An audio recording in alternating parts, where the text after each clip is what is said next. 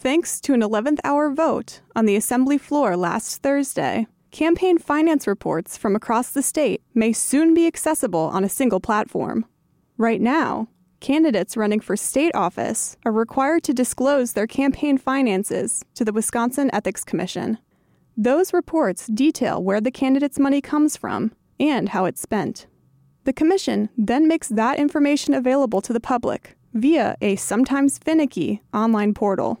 But when it comes to local offices, campaign finance reports go through a different process.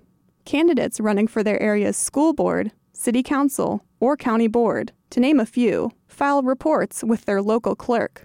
For example, if you want details on a Madison Common Council candidate's spending, you would find them through the Madison City Clerk, which posts them online. Meanwhile, if you want to access that same information on a county board candidate, you would go to the Dane County Clerk. According to Rock County Clerk Lisa Tullifson, that can make it complicated for folks who want to investigate political spending locally. You'd have to request it from your clerks, and there's a lot of different small offices that would have to cover. You've got your town clerks, your village clerks, your city clerks, your school district clerks. There's a lot of different local clerks. And many clerks in rural communities still file finance reports on paper, compounding the lack of accessibility. That's in large part due to spotty broadband access across the state. According to the latest report from the state's Public Service Commission, just shy of 11% of households and businesses in Wisconsin lack basic broadband service.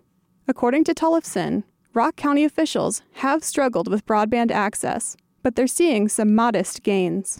I can tell the lines are getting put in, and my clerks, more and more of them are getting faster service. So that's a huge piece to get that through the rest of our state. With this slow-moving transition to computers, state lawmakers have approved a bipartisan proposal that would put the Wisconsin Ethics Commission in charge of all election finance filings. In late January, Tullifson submitted testimony in support of the bill, writing that it would make elections more transparent on all levels of government in the state. Everyone could see it in one location with this bill. But Tullifson did have some concerns about the bill's first draft, namely that it would seriously increase the Ethics Commission's workload.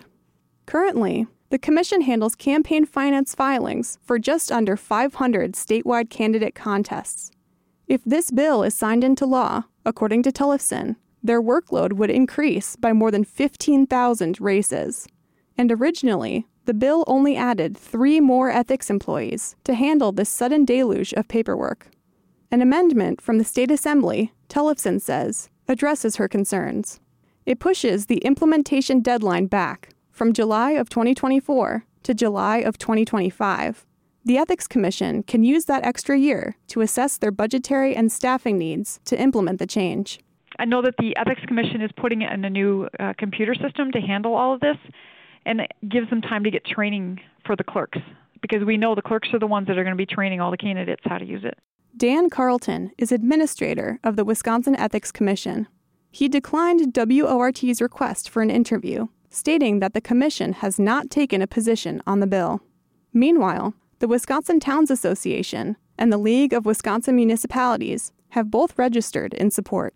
The amended bill passed unanimously in the state assembly on Thursday during a behemoth session as lawmakers aim to wrap up most of their lawmaking for the year.